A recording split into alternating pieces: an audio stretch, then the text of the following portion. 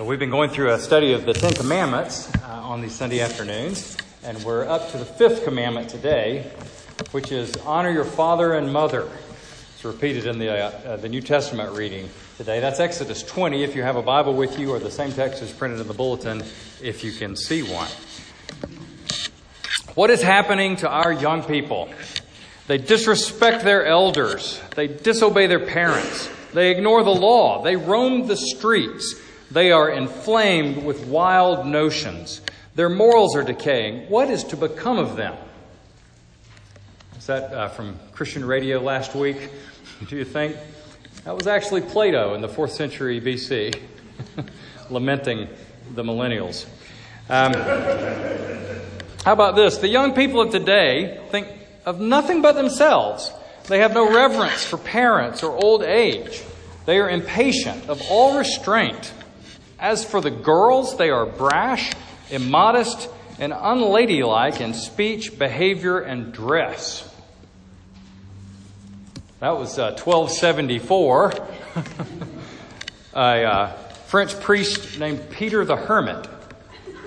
You can understand maybe why he was grouchy. He was a hermit. The fifth commandment, parents' favorite commandment, honor your father and mother.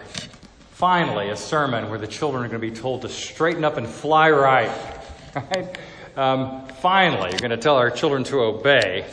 There is some comfort in the fifth commandment for grumpy parents who are exhausted, but it, of course, touches on a lot more than just children being obedient to their parents. It touches really on the whole problem of authority, which is a problem for all of us, whether it's on the trying to submit to authority side or whether it's on the trying to exercise authority side in a reasonable and kind way. It's just fraught with trouble. It's an uncomfortable subject, I think, for most, any American especially. The idea of authority is a tough one for us, but Jesus offers help to people who struggle with authority. And so that's what we're going to dig for today as we think and talk about the fifth commandment. So let me pray for us and then we'll read the scripture. Father, we ask that you would open our eyes that we might behold wonderful things from your law. And we pray this in Jesus' name. Amen. So, Exodus 20, verse 12.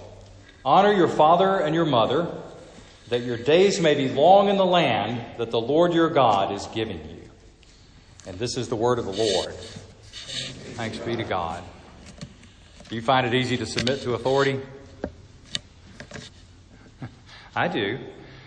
I have a little bit of a problem with it. When I ask Siri to give me directions, and she does, I resent it. I'll turn there if I want to.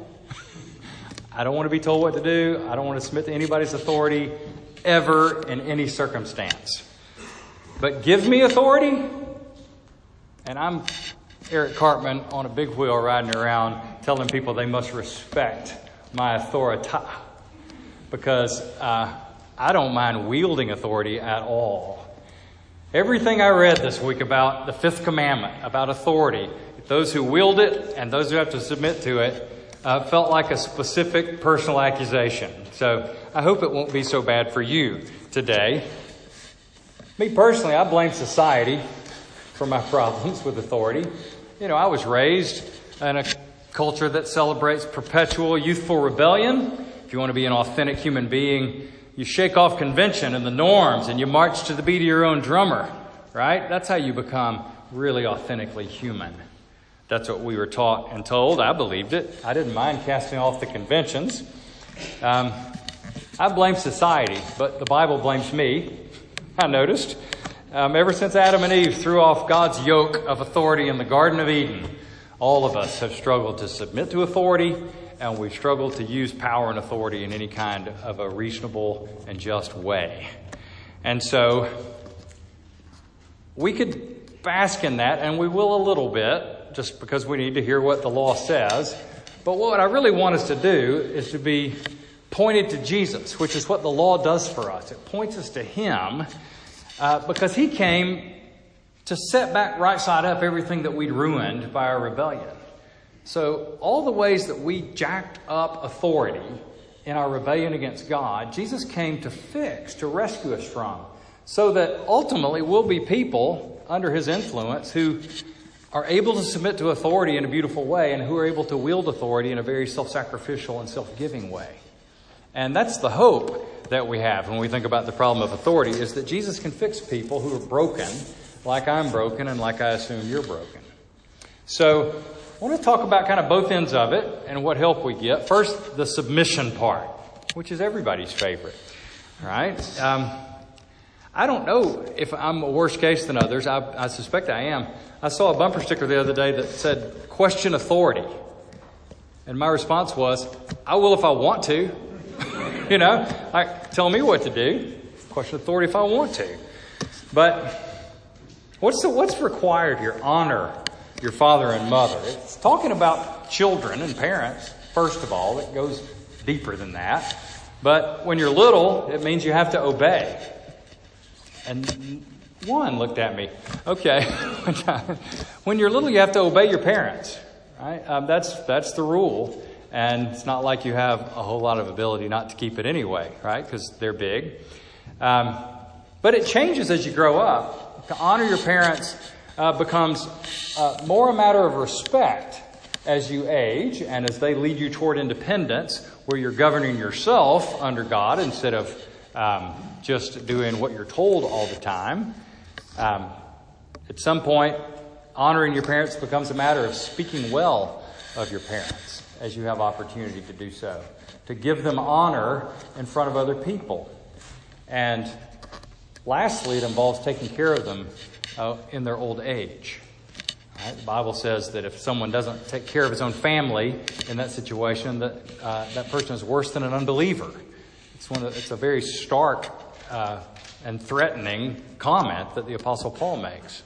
Jesus excoriated people. He said, you know the commandment says that you have to honor your parents, but you have come up with a scheme where you can say the money I gave to church was the money I was going to use to help you, so I got nothing to help you now because I gave it to church. See my halo, right? And Jesus said, you're violating the law of God and keeping the traditions of men. You know good and well the law says you need to take care of your parents. So honoring evolves through the life cycle of your parents and your children. Right? We're supposed to honor them. But it also applies to other people who are authorities in our lives. The Bible applies it this way to bosses, to political leaders, to church leaders, and to elderly people generally. That you're to rise up before the hoary head, as the King James says, before the gray head. So that's becoming more and more important to me that you do that. And so just remember it. But think about that. That means you have to honor your political leaders and your boss and your church leaders. And I'm guessing that's not easy for you. I assume it's not easy because I've never lived and served a church where people like the president. In the 1990s, when Bill Clinton was in office, I was in North Alabama, and people there hated him. And then we moved to Portland, Oregon, and George Bush, 43, got elected. People there really hated him. And then I moved back to suburban Georgia, in the 2010s during the Obama administration, and they didn't like Obama. And now I came to Midtown when Donald Trump is president, and I haven't found anybody that likes him. So I don't know what it's like to be around people that like their president as a pastor, but I do know that it's pretty tempting for most people to honor their political leaders instead of complaining about them. And it's sure hard for me. And the fifth commandment, like all of God's commandments, when you start looking at them with any seriousness, are super challenging and threatening. Right? They just dig at you in deeper ways than you would imagine.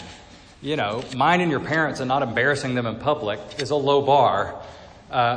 Thinking and speaking well of those that God's put in authority over you all the time is a really high bar. Right? So, and the reason it's a high bar is that everybody that you're ever asked to submit to in your life is a sinner. Right? Every person, every parent that children are asked to submit to is a sinner. And often a fool as well. Would you say that's borne out in your experience, that the people you've been called to submit to or answer to are sinners and often also fools? And doesn't that make it really hard to think and speak with honor, to submit? And everybody talks about narcissism these days. They say that 1 in 10 is like a DSM-5 narcissist. 1 in 10 people. And you got to figure those kind of people gravitate towards leadership. And so you're probably pretty often called to submit to narcissists. And it's not like God doesn't know that when He gives us the command. So is it a you problem or is it an authority problem? I mean, if the people in authority over me weren't sinners and fools, I would be a lot more compliant. I can tell you, right? But maybe I'd be more compliant. Maybe. It's a problem with authority, but it's also a problem that's inside of us. Even if you had a perfect authority over you, who was self-sacrificial, who loved you more than they loved themselves, who were willing to lay down their lives for you. Someone say whose yoke was easy or whose burden was light. In other words, you're called first to submit to Jesus, who is as great an authority as you could imagine. Right? He loves you and has laid down His life for you. There's no sense in which He's being petty or selfish or self-serving in what He asks of you. He is only out for your good. He's died for you. He's not going to be withholding now. So it's easy to submit to Him, right? Right? Just keep His law all the time and do what pleases Him all the time, right? If authority was the only problem, we'd have an easy time following Jesus. But here's the thing that Jesus gives us that gives you hope as somebody who's always bowed up against authority. And that is that Jesus sets us free from every human authority. It's a weird thing to say, but He sets us free from every human authority. We are children of the King with absolute rights as children of the King. And the only reason Christians submit to authority now is because Jesus asks us to. So we look at someone who's a sinner, certainly, a fool probably, that we're called to submit to, and we say, you know what? I know what you are. I appreciate where you're trying hard, if you're trying hard. But I'm not submitting to you because I think you're wise or out for my good or a respectable, honorable person. I trust Jesus enough to try to please Him by submitting to you as best I can. Unless you ask me to do something He says I shouldn't do. I can't do that. But I trust Jesus enough to submit to you. And so we're not being asked to find honorable people to submit to. We're asked, because of honorable Jesus, for His sake, to submit to people who are less worthy authorities than He is. All right? And so that is an easier equation than just being told to knuckle under and be compliant, because that's how God likes order to work in the world. All right? It's a much better rationale for us to think about it, to be set free this way. But it's hard for us still, like it is for our kids, to submit to us. It's hard for us to submit to Jesus, even though He's a much better leader than we are. What about kids? You have to submit to parents who don't understand you? Yeah? You have to submit to parents who don't understand you? Who thinks their parents understand them? Right? It doesn't sound like Lucy does. Parents don't understand you, but Jesus understands you, loves you, and has given you to these parents so that for His sake, you trust His wisdom and submit to them. Right? You're given that kind of rationale, which is very nice. Do you like the president? You speak well of the president as best you can, with honor. If you don't like the president, it's a lot harder. If you do like him, it's still hard, right? Because we're just used to complaining about our political leaders. But, we can do that. We can say Jesus has given us our leaders for whatever wise reasons He has chosen. And I can live with that, right? I can live respectfully with that if I need to. What if you have really bad parents? Do you still have to honor really bad parents? And I'm not going to say everything that probably needs to be said about this, but as best you can, I think is the answer. That you speak well of your parents as you can. That as you're able to maintain relationship, you try to maintain relationship. Sometimes, in the case of abusive parents, you need to be separated from your parents and not around them. I realize that too, that we're not called to stay in abusive relationships if we have a way out. The church is meant to help you if you need a way out in those situations.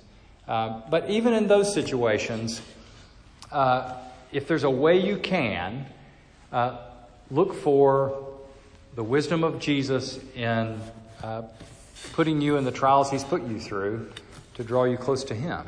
I'm not saying the trials are good, but there's a deference to the wisdom of Jesus in the way we treat authority. It's especially difficult in an abusive situation. We should leave those as we're at all able. But it does touch on the challenge we have in honoring Jesus in the way we treat authority. So, there's a promise, though, with this command that's unusual in the Ten Commandments, that you will be safe and secure and have a long life in the land, which is proverbially true, that when there is some order in a society, when children obey their parents, they tend to grow up and be more able to govern themselves. And so there's stability in the land for the society. But there's also, this is a special promise to Christians. It's, in the land the Lord your God is giving you is Canaan. But for Christians, we know that promise is expanded to the whole earth. It says the meek will inherit the earth in the New Testament. And the new heavens and the new earth are our inheritance, our promised land. When Paul repeats this command in the New Testament reading we had in Ephesians 6, he says that your life may be long in the earth. Because the promises of God are expansive as they go along. And so, there's a promise with this that we'll flourish in God's kingdom as we respect His authority. Okay, I'm about to finish talking about submission, and I know some of the parents are thinking, wow, you let the kids off pretty easy there. You needed to drop the hammer on them. This is your one chance. So I'll just say this. I'm going to quote a verse from Proverbs that's pretty metal. The eye that mocks a father or scorns a mother will be picked out by ravens. So let that be a lesson to you. How's that, Dad? Let's talk about exercising authority. Exercising authority. Jesus in the New Testament reading said the default mode for human beings is that when people have authority, they lord it over other people. Lord it over other people. They use authority for themselves, self-aggrandizing, self-seeking, pursuing their own self-interests. I'm the boss of you. You have to do what I say. You have to please me. That's natural. But he says, in my kingdom, it's not going to be that way. In my kingdom, the greatest among you is going to be the servant. The one who is going to be first among you is going to be a slave. Because in my kingdom, you exercise authority the way I do. The Son of Man did not come to be served, but to serve and to give His life as a ransom for many. So Jesus said, when you rebelled in the Garden of Eden, and ever since, you've turned authority and power upside down, and it's abusive. It's misused almost all the time. And I'm not content with that, and I'm going to come and I'm going to turn it back right side up. And so He's done that by living a life of ultimate authority as a servant, modeling it for us, commanding it of us, and now enabling us more and more to live that out, especially in the church, so that we exercise authority after the example of Jesus rather than the way everybody else does it. So, especially if you're in college right now, for a lot of people, especially in the humanities, understanding power and authority is the whole key to the map of human behavior and human society. How power is used, how power is grasped, kept, how privilege works, how people use power when they have it willingly and unknowingly, and all the ways that creates harm. And I think it's a pretty common theme in most humanities classes these days. But Jesus says power isn't an evil thing. It's a gift that's given to us Authority is a gift that's given to us, but it has to be used in a Christ-like way. It's a gift when it's used to serve other people rather than to be served. When authority's attitude is my life for yours instead of your life for mine, then authority functions in a Christian way. Authority is back right side up under Jesus' redemption. My life for yours is the Christian authority's attitude towards those that they lead and serve. And that means that Christians, more than anyone else, are free to give power away. We don't have to grasp for power. We can give it away because we're here to serve and to give our life as a ransom, not to grasp and to hold power. Marilyn Robinson, in one of her essays that I partially understood, I don't know if you've ever tried to read her, she's smart, but she was talking about how the magisterial reformers, Tyndale and Luther and Calvin, did a dramatic thing when they had the Bible translated into the language of the people. She said what they were doing was giving away their power. Because up until then, they had a monopoly control over the reading and interpretation of the Bible. And so they were indispensable in their communities, in their powerful roles. And by translating the Scriptures into the language of the people, they were giving their power away. Now that's Christ-like. That's the way Christians are supposed to exercise power. And we can do that. Also means we have to pay attention to how corrupting power is in our lives. You've seen how bad an influence power has on everybody that rules over you. Well, you're like them, right? Lord Acton's famous dictum about power corrupting us has a preface to it as well. Someone pointed out to me this week. And this is how it starts. He says, the danger is not that a particular class is unfit to govern. Every class is unfit to govern. Power tends to corrupt, and absolute power tends to corrupt absolutely. Every class is unfit to govern. All of us are the despots that we despise who rule over us as soon as you give us power. All right? So we have to pay attention to that and know that it's a problem because we're blind to a lot of it. Most of us don't understand or feel how our position or our privilege allows us to have influence over other people. We know a little bit. It's why our federal government instituted checks and balances in our form of government, because we distrust power. It's why Presbyterian churches, other than crazy startup ones like this one for a while, have multiple leaders who rule in a plurality instead of giving power to an individual, because we don't trust individuals. We put checks in the way there, but we also need to hear people speaking into our lives, because I think a lot of the ways that authority functions in our lives is not known to us. And hearing people who see from the outside who can speak into our lives is helpful. I've been reading a book by Andy Crouch this week called Playing God. And that's a helpful voice for me because he's pointing out things I would never recognize in myself. But mostly it's other people, maybe the people whom you serve as a leader, that could tell you the most about how power affects you, because we have to constantly live in repentance from misusing power and authority. Another implication of this is Christian parents are not the ultimate authority in their children's lives. You're not your kid's ultimate authority. God is your children's ultimate authority. You serve as His manager of your children. They don't belong to you. It's what you say at their baptism. I dedicate my child to God, because your children belong to God. He is their authority. You serve God's interests in their lives as best you are able. And so that's why your children do not follow and obey you when you command them to break God's law, because you're not their ultimate authority. It's also why you can follow parents that aren't perfect, because you've got a perfect authority in Jesus. And He's just using your parents to help Him point you toward Him. And so you can put up with parents who aren't perfect or wise all the time, who make mistakes, as all do. Right? But our children do need us to discipline them for Jesus' sake. If we don't discipline our children, they grow up so vulnerable and have to backfill what we could have given them at an early age when it was easier to learn about what it means to submit to authority which is one of the hardest things you learn in self-government. Most of us kind of tend to overreact to what our parents did. If your parents were all about the emotion and warmth, you say, well, I'm going to have a little structure in my house and we're going to have some rules and things. There's going to be a bedtime here and we're going to see. But if your parents were super rigid and there was a rule for everything, you tend to swing the other way and say, we're just going to be all about the love, and the warmth and coloring. So,